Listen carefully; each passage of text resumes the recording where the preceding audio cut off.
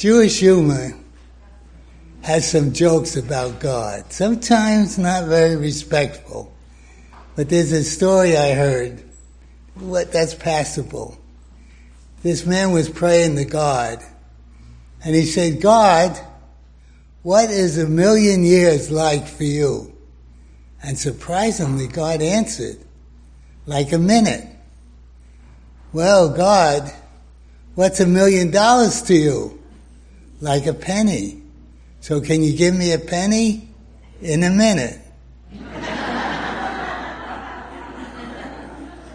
Now, sometimes Jewish humor is not very theologically correct. But it's not only true about their Jewish people, but also of many Gentiles. I'm now 87, and I live in a retirement center, and there's a Gentile there that is 90 years old, but he has no faith in the inspiration of God's Word. And he challenges us all the time because he doesn't want to know. Not only that, but he taught high school students the Scripture as literature and destroyed the faith of many. I wondered, how could he not see what I see when I read the Bible? Well, the disciples asked Jesus one day, why do you speak in parables? And Jesus answered, it is given unto you to know the mysteries of the kingdom of God, but not unto them. Having eyes they see not, having ears they hear not, having hearts they do not understand. God reveals his mystery only to those who want to know him. My friend thinks he's too educated to believe in the inspiration of Scripture. When I was 14 years old, not very well educated, God's Spirit revealed Jesus to me through the Word. And I accepted him as my Lord and Savior. And the Bible became a new book to me, became a living book. And the first time it became understandable for me. Now what happened is revealed in 1 Peter chapter 2, verse 2 and 3. As newborn babes, because when you accept the Lord in your heart, you're born again. You're like a new babe. As a newborn babes, we desire the pure milk of the Word, that you may grow thereby, if indeed you have tasted that the Lord is gracious. So when I accepted the Lord, I entered into his grace. He was gracious to me, and I understood that. Now I've been a believer for 73 years, and I've found that God has more than fulfilled his graciousness to me, that the Word of God is true. I feel like King David, who wrote in Psalm 34, verse 6 to 9, this poor man cried out, and I cried out many times in the last 73 years. And the Lord heard him and saved him out of all his troubles. The angel of the Lord encamps all around those who fear him and delivers them. O taste and see that the Lord is good. Blessed is the man who puts his trust in him. So I've experienced that the Word of God is true. Now there are many mysteries of God that we do not know. In fact, Moses wrote in Deuteronomy 29:29, the secret things belong to the Lord our God, but those things which are revealed belong to us and to our children forever, that we may do all the words of this Torah. We want to discuss this morning 3 mysteries that's revealed in the Word of God. We're going to look at the mystery of God's eternity. He's always existed. He had no beginning. He will have no ending. We will look at the mystery of God's incorruptibility. God cannot be corrupted by evil. He's pure and holy. We will look at the mystery of God's indispensability. He's indispensable for us. We can do nothing without him. That is, when it comes to salvation, when it comes to living a life of godliness, we are totally dependable upon him. So first, let's consider the mystery of his eternity. God always existed, for he had no beginning. In Psalm 92, this is revealed.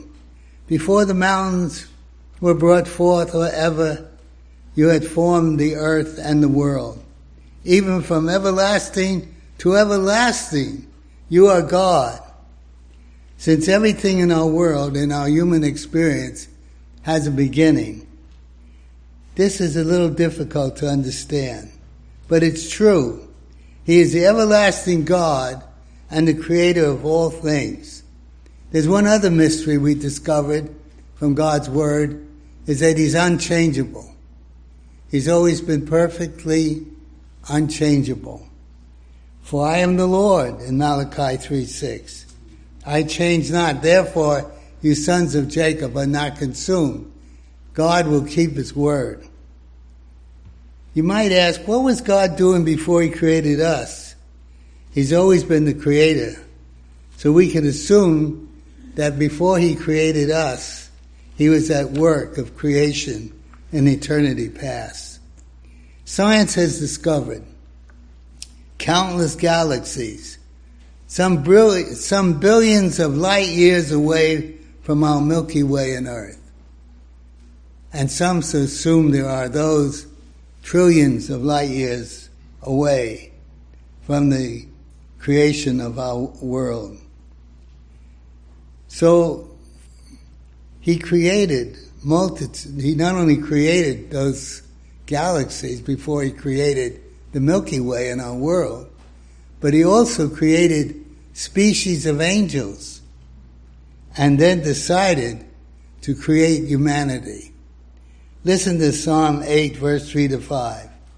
When I consider your heavens, the work of your fingers, the moon and the stars which you have ordained, what is man that you are mindful of him, and the sons of man that you visit him? For you have made him a little lower than the angels, and you have crowned him with glory and honor. So when God created us, he wanted us to reflect the glory of his personality, the glory of his character.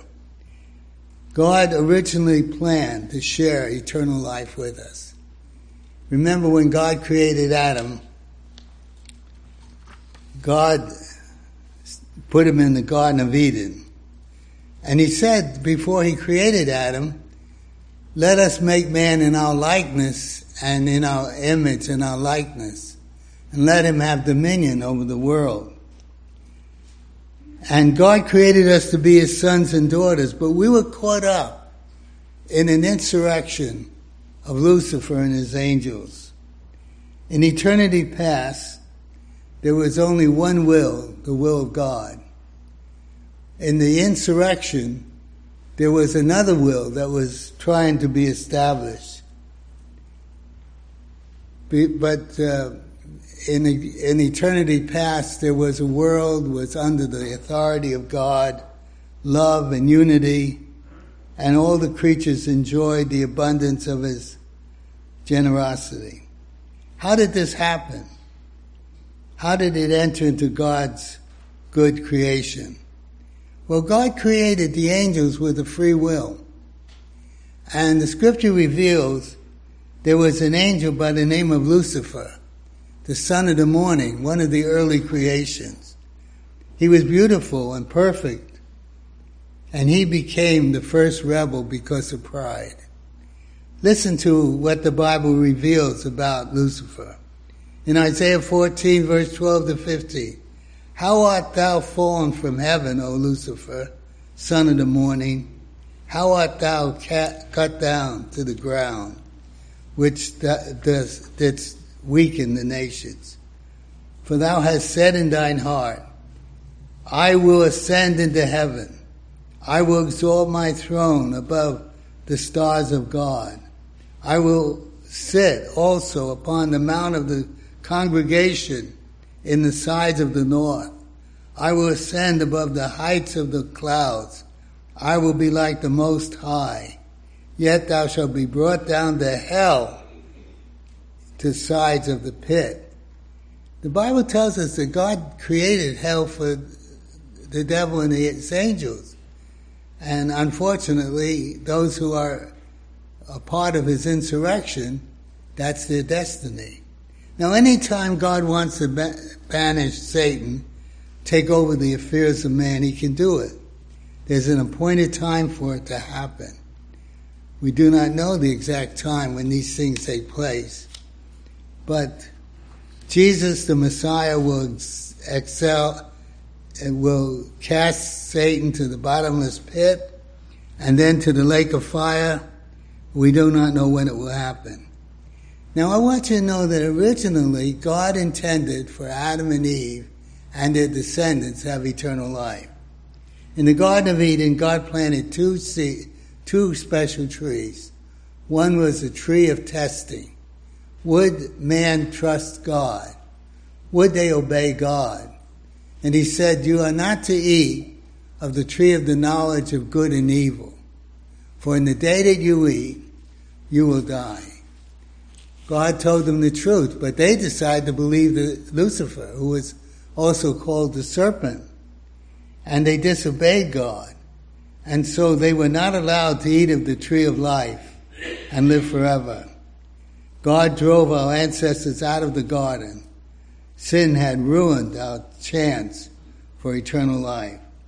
But then God planned something else in eternity past. He planned the creation and atonement of mankind if he would sin. God was prepared. Listen to Ephesians 1, verse 3 to 6. Blessed be the God and Father of our Lord Jesus Christ, who has blessed us with every spiritual blessing in the heavenly places in Christ, just as he chose us in him before the foundation of the world, that we should be holy and without blame before him in love, having predestinated us to adoption as sons by Jesus Christ to himself, according to the good pleasure of his will. This was the will of the Lord, that we would be holy and righteous and have eternal life, to the praise of the glory of his grace, by which he made us accepted in the beloved. So before creation of the Milky Way and the earth, God had determined to create humanity to be his sons and daughters, to be clothed with the glory of his righteousness.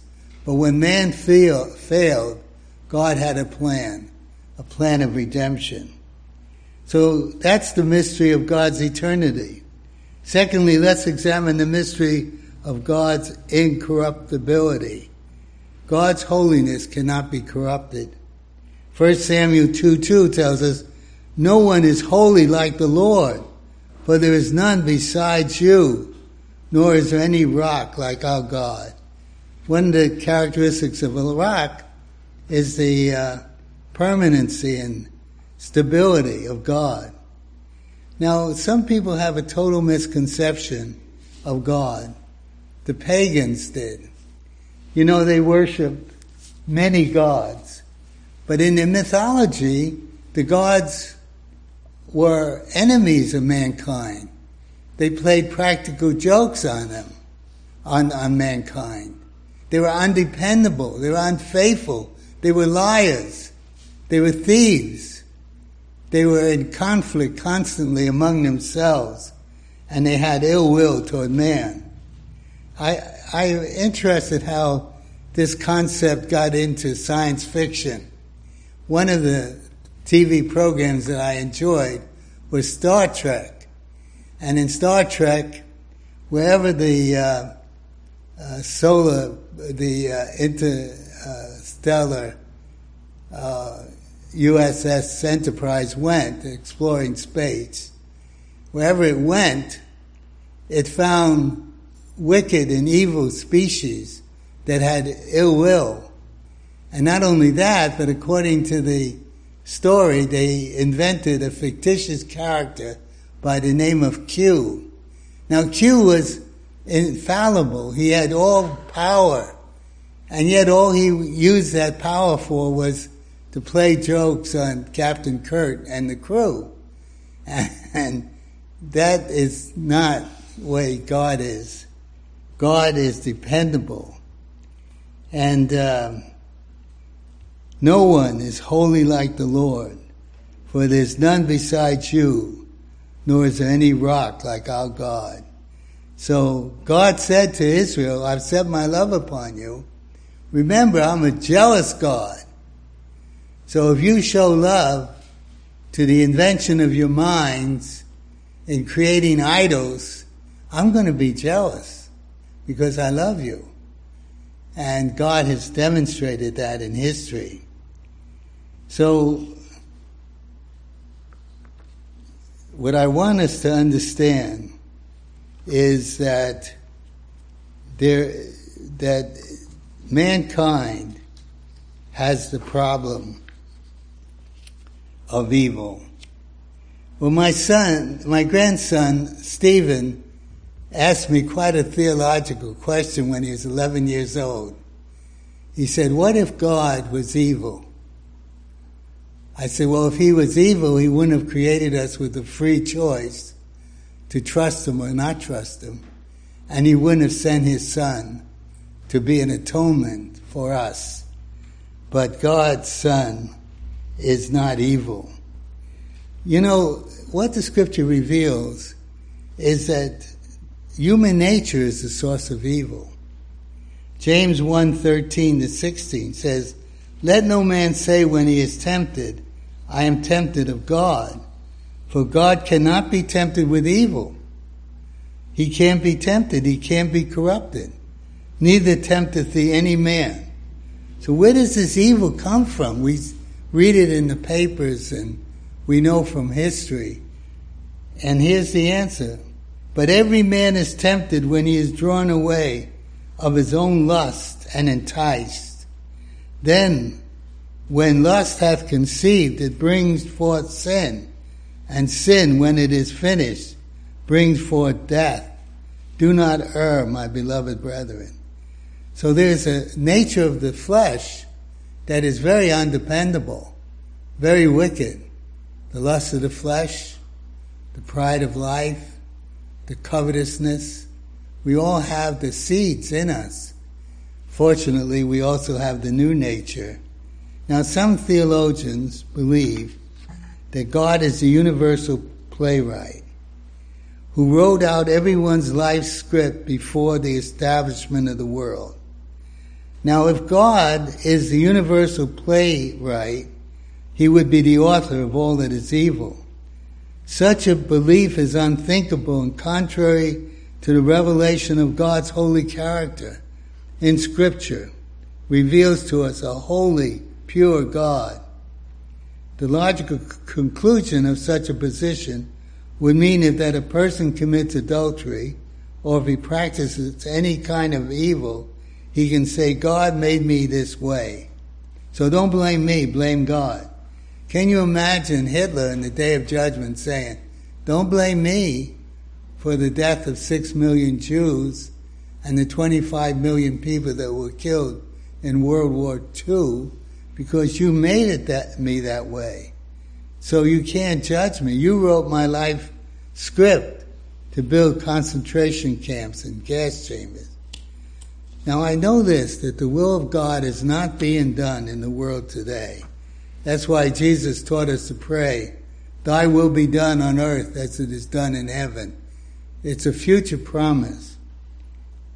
The will of God is not being done in the world today. It is not God's will for wars to break out, for children to be soldiers, for suicide bombers, for theft of private property, for murders, for rapes, for the death of babies, for the breakup of the family. I can go on and list a multitude of other sins that grieve the heart of God. A survivor in the Nazi death camp was asked, have you lost your faith in God? He said, no. I've lost my faith in humanity. So the scripture teaches us that God is incorruptible. God is not sinful in any way. That's why we can depend on him. Thirdly, let's consider God's indispensability. Now we know this, those of us who have come to know the Lord, that God's Son is indispensable for our salvation. I could not save myself, nor could you, for we are all sinners, and we are indispensable. He is indispensable. God knew that we would be born before he created the world. He foreknew that we would need a Savior, and he chose us to be his children. This is the greatest mystery of the kingdom of God. That before the world was created, God knew there'd be an Runge. God knew you would be here.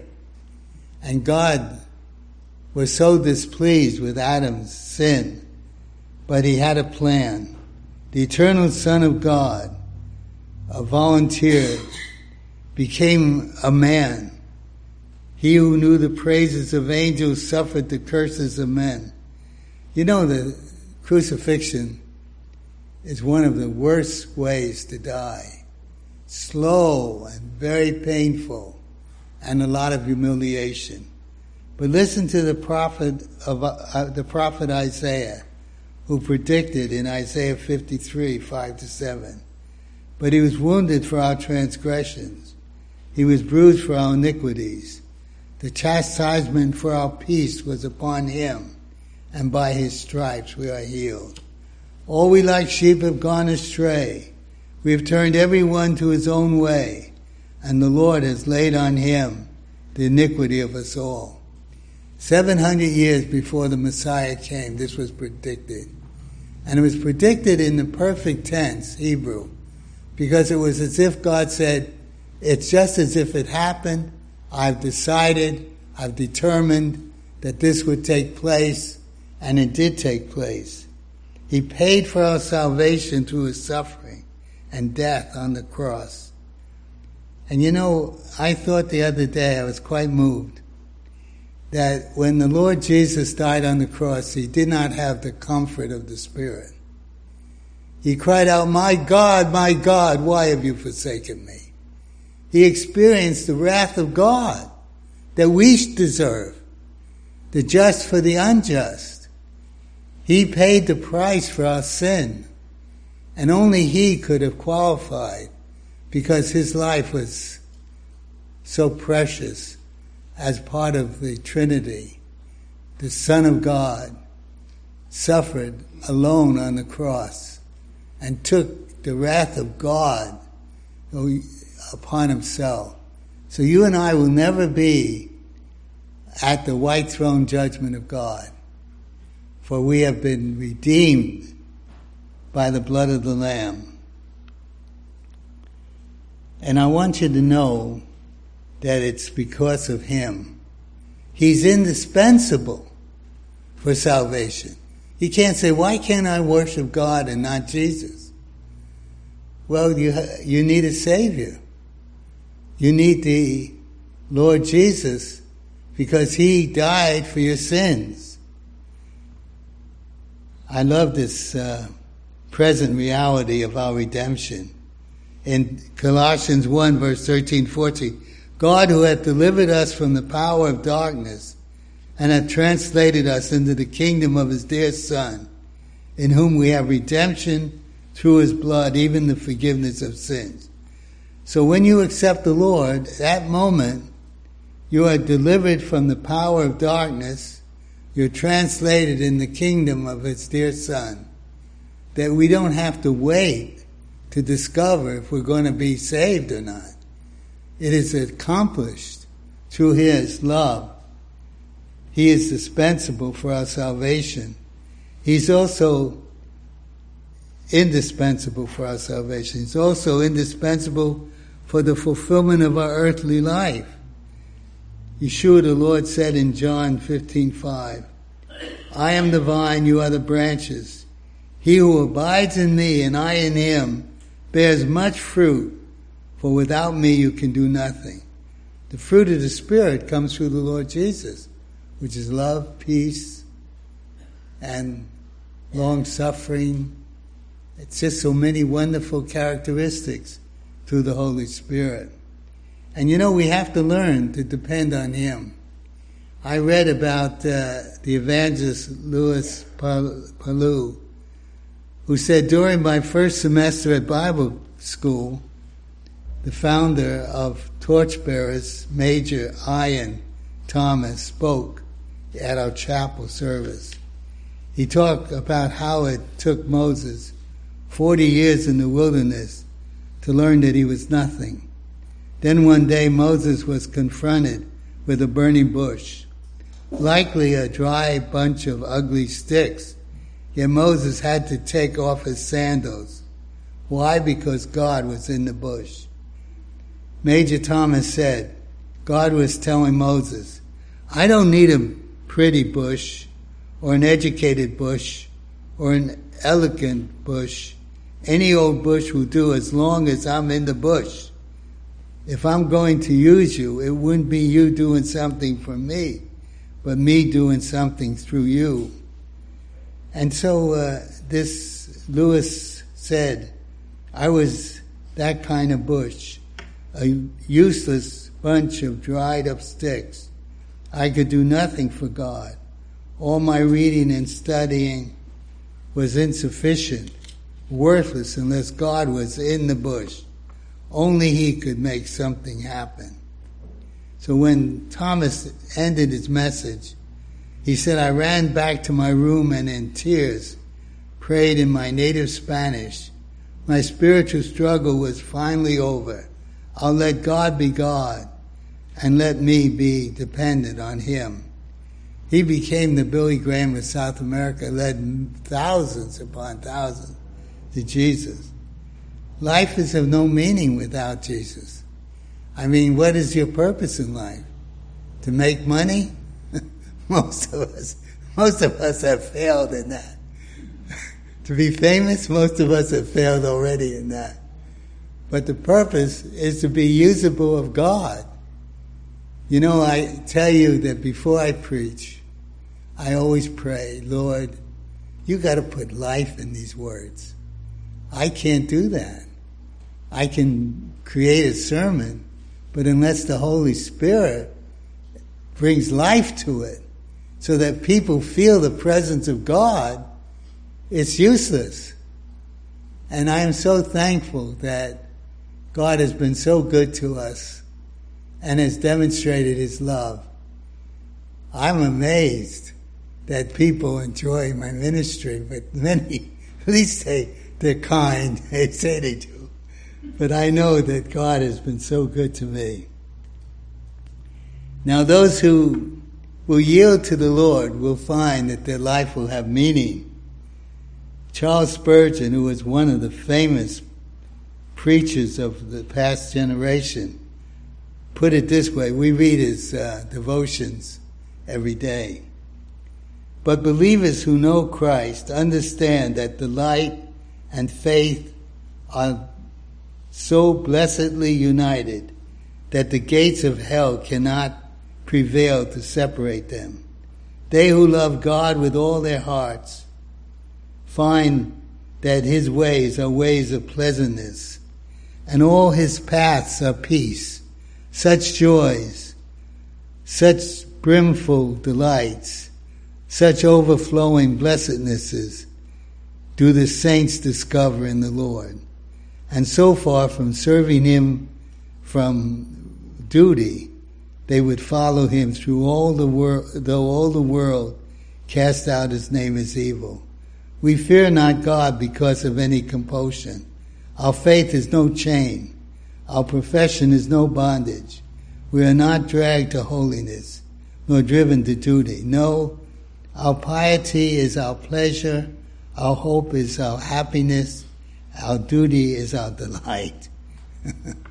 That's true. There's nothing that delights us more than to be righteous, to trust Him. And He will do for you what you cannot do for yourself. Let's pray. Father, in our feeble way, we've tried to communicate your great love and your great mercies. But Lord, you have to witness to the hearts of those who listen. You have to call them into the salvation of God. We commit this congregation into your hands. May they come to love you and find a joy in serving you. I pray this for everyone. In the precious name of the Lord Jesus, my Savior and Lord. Amen.